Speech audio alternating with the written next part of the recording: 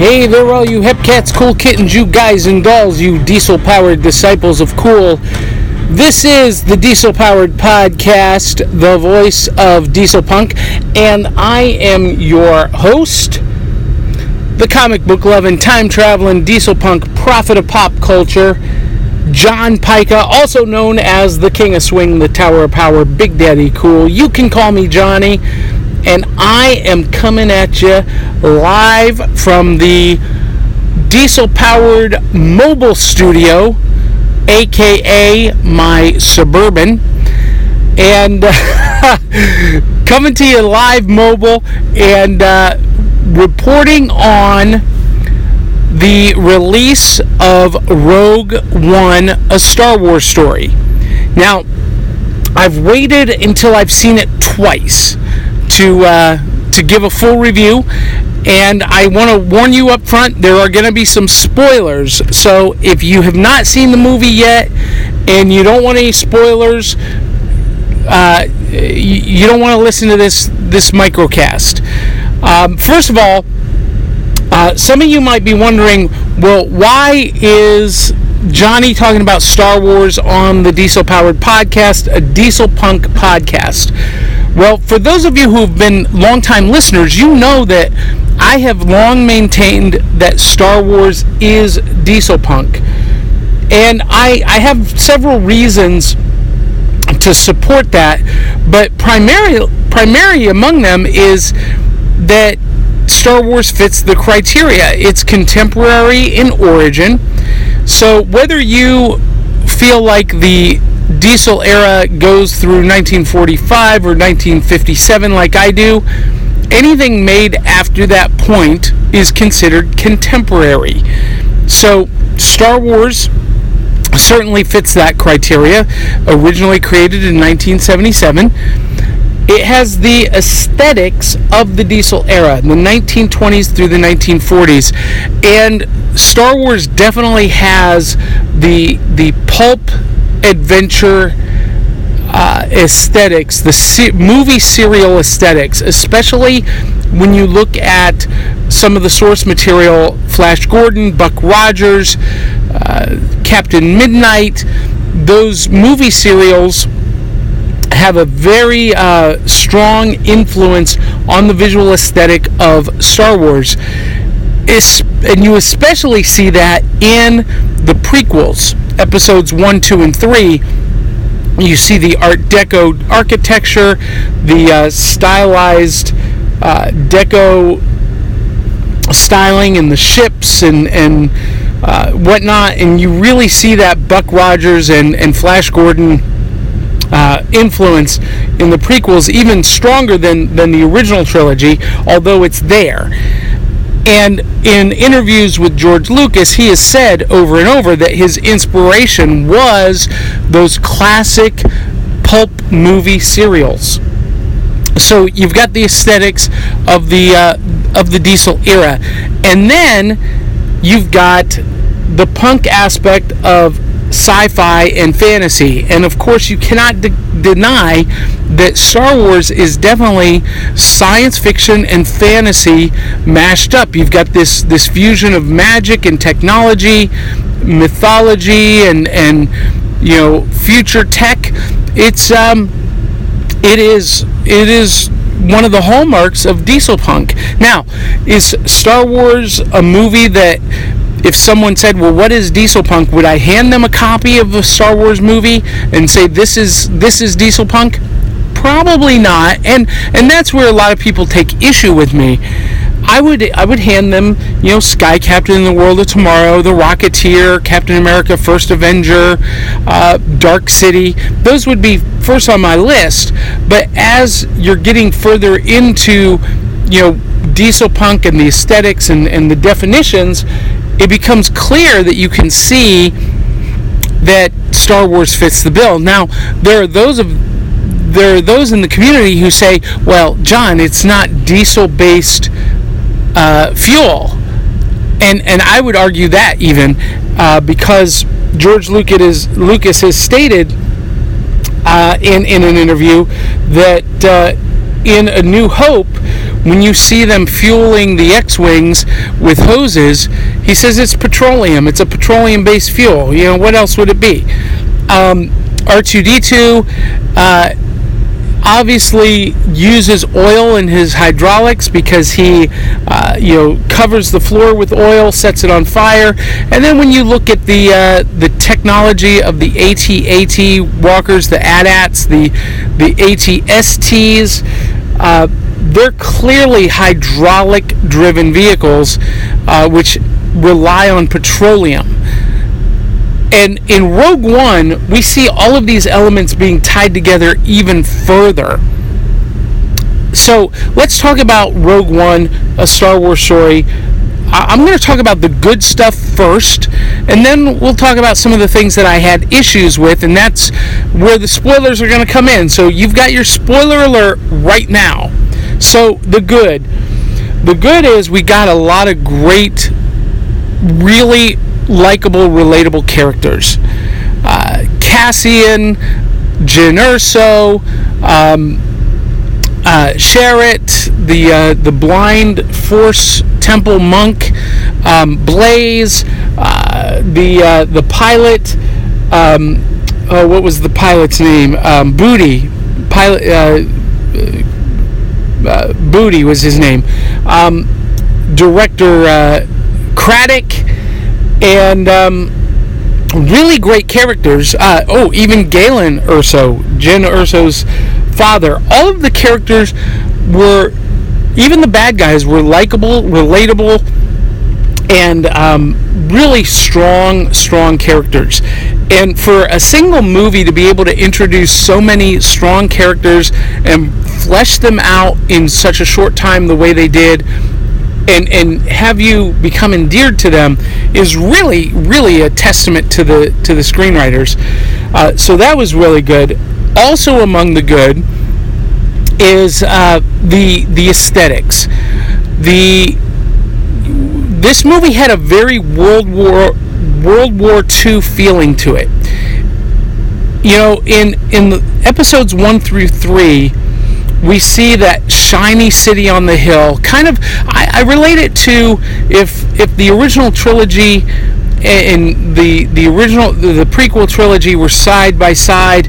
You know, the prequel trilogy would be like The Great Gatsby, while the original trilogy would be like Saving Private Ryan, and you really see that contrast here. So the prequel trilogy has the bright, shiny, Art Deco, newness to it, the smooth, streamlined lines and architecture, like you would have had in the 20s. And this movie has, the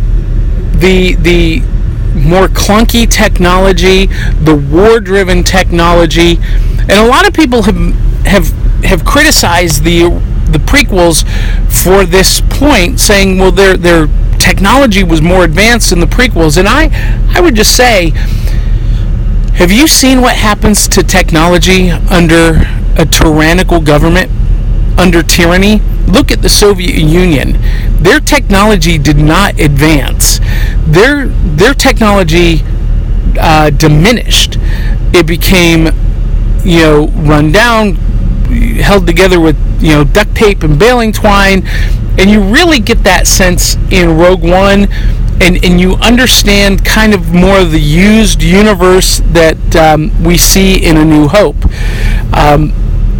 You understand that the Empire is spending their money on weapons of war, and not so much art, culture, and cutting edge technology. They are building weapons to destroy planets, and that is the plot of the movie.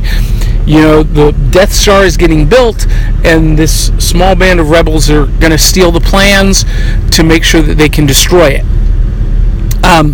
But you really see that wartime technology in the vehicles, in the clothing, the uniforms, very World War II style. And in that regards, we see the classic Empire that we saw in A New Hope, the classic stormtroopers, the admirals, the generals, the Moffs on the Star Destroyers and the Death Star with that Hugo Boss, Germany-inspired uniform, and really, truly a really great testament to the Diesel era and the Diesel era war aesthetics. You really get that sense of the German occupation, and there's a scene in Rogue One where stormtroopers are in a tank and there's a platoon flanking the tank and they're going down the streets of Jeddah, and it really brings to mind the German occupation of France, of Paris, and when the German tanks came rolling down the streets of Paris. And really great callback. And the director, Gareth Edwards, he's even said there were about 12 movies, World War II movies, that served as the visual inspiration for this movie. And you can go online and look at that list. But that World War II aesthetic really comes through, and that's really great. Another great part of Rogue One, the characters, the aesthetics, the overall tie-in to the rest of the saga. There are parts of the movie that really pay homage to the prequel trilogy. There are references to different parts of the prequel trilogy. There are a lot of references and a lot of tie-ins to the Clone Wars animated series and Rebels animated series. In particular, the character of Saw Gerrera, played by Forrest Whitaker, is a character that was introduced on the Clone Wars animated series, kind of the founder of the Rebel Alliance. So that was awesome. The Death Star, we find out, is powered, its destructive power is powered by Kyber crystals. And if you are a fan of Star Wars and the Clone Wars series, you know that Kyber crystals are the crystals that power the Jedi lightsabers.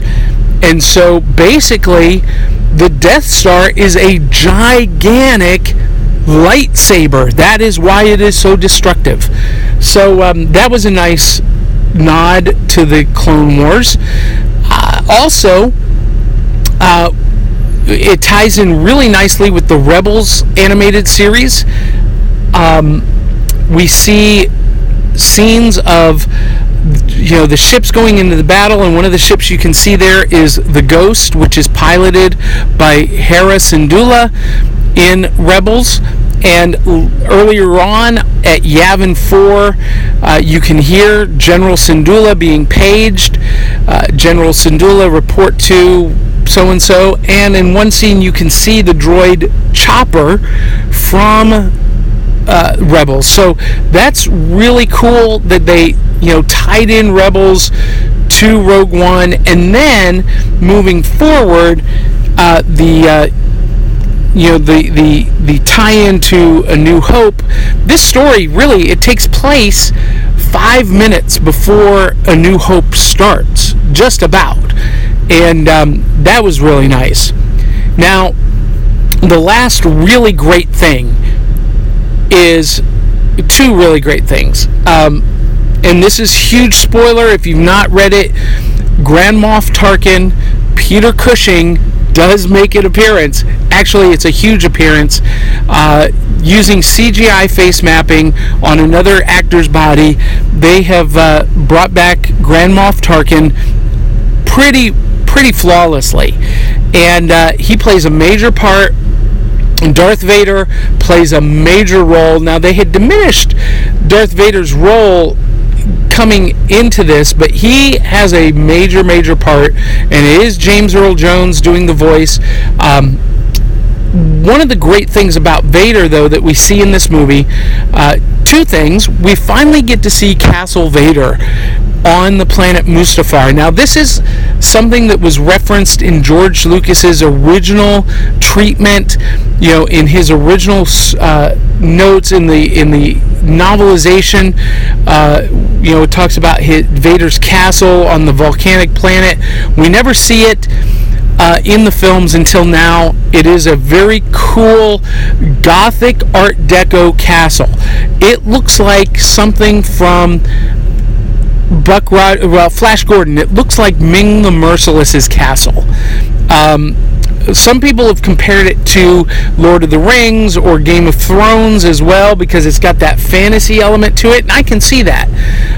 They don't name the planet in the movie, but Pablo Hidalgo of Lucasfilms, who is one of the head guys in the creative department, has verified that it is Mustafar, where Vader has built his castle, which is an ironic twist that he builds his castle on the planet where he met his greatest defeat and was transformed into the monster that he is. But that's a good thing. We see that. And then at the end of the movie, we see Vader be the total Dark Lord badass that every fan always knew that he was, but we've never had the opportunity to really see it on film. And he just takes out an entire platoon of rebel soldiers solo. And very similar in feeling and style to that scene in Captain America Winter Soldier, where Steve Rogers is in the elevator with all of those S.H.I.E.L.D. agents who have been assembled to take him down, and he just takes them out one at a time with very little effort. Well, Vader does it with even less effort. Very similar feel.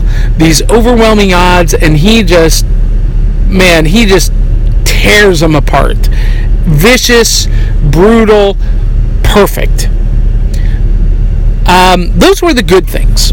Those were the really good things. And, if you're a fan of Star Wars and of the Star Wars trilogy, you're going to find very few things to nitpick with this film. However, I forgot one other good thing. Another callback to the Clone Wars on the prison planet of Wobani, where Jyn Erso is incarcerated.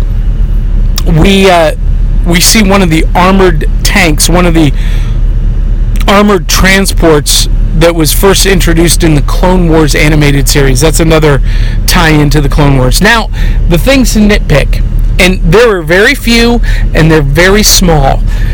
First of all, there was no opening crawl.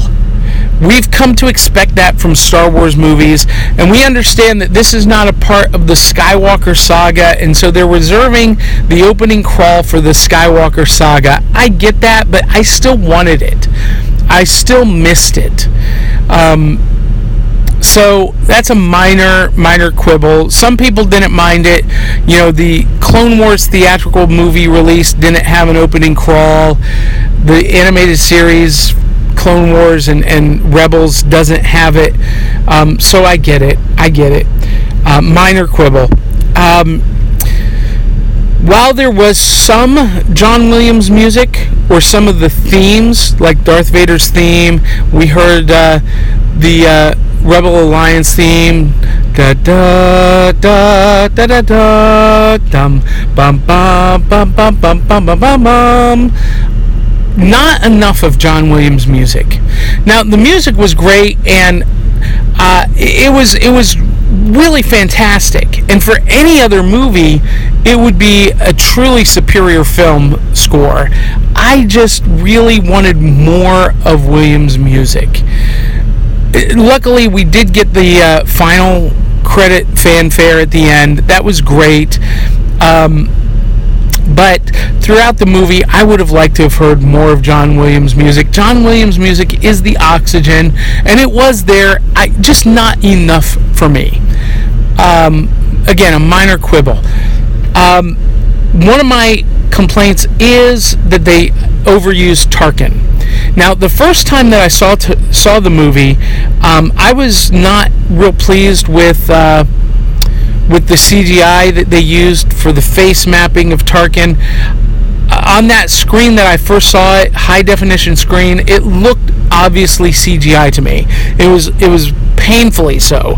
My second viewing, I saw it on a different screen, and to be quite honest with you, the second time I couldn't tell. I had to remind myself that, okay, that is not Peter Cushing. That is, a CGI face on another actor's body. Really well done. Really well done. But I would have preferred less Tarkin. He's in a lot of scenes, and I think he would have been more effective if we had seen him less. As a matter of fact, the first scene that we see him, he's introduced through a reflection in the glass looking out at the completion of the Death Star. I would have preferred to just see his face through that reflection and hear his voice. That's a personal thing for me. But I think he was overused. Now, they did some other CGI face mapping on some of the other characters, like Red Leader in the Battle of Scarif. And that was cool. It wasn't really noticeable. But the really noticeable one, and this is kind of something a critique I have, is, and this is a big spoiler, guys, so if you haven't read this yet, this is your warning. Spoiler alert!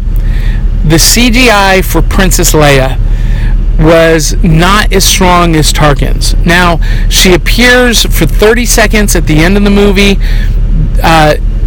Captain Antilles brings her the disc with the stolen plans on it and says, "Do you know what this is?" And she says, "Yes, you've given us hope." And, at first you see her just with her back turned, and then the camera pans and, shows her face, and she says, "Hope." And I really could have done without the final reveal of her face. I would have been happy if we just saw the back of her with the white robe, and again, just maybe heard her voice say, "You've given us hope." Again, a minor quibble, and some people probably won't have the same reaction to it that I did. As an actor, as a performer, the CGI that they used kind of scared me to death, because it tells me that, they don't need me as I am to be an actor. They just need my body, and sometimes maybe not then. And how long will it be until we're replaced completely with CGI?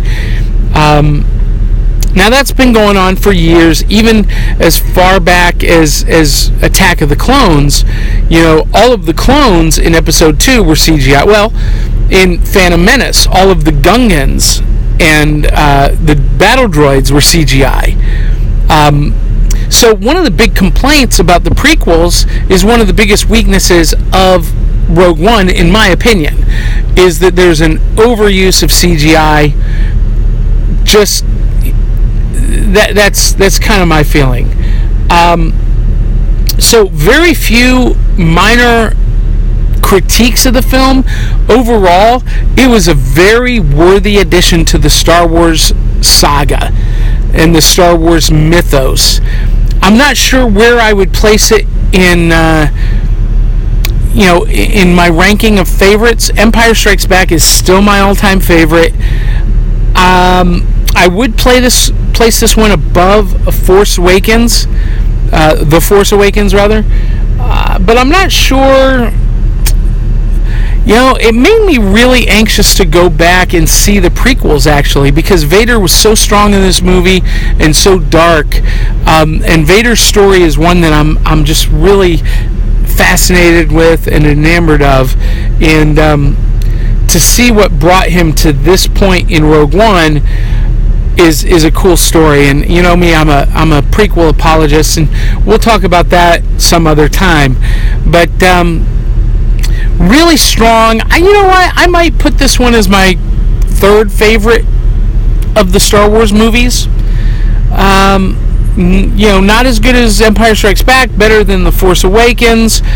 I'm still a big fan of The Phantom Menace, and I would keep The Phantom Menace as my second favorite. And mainly that's because of the aesthetics.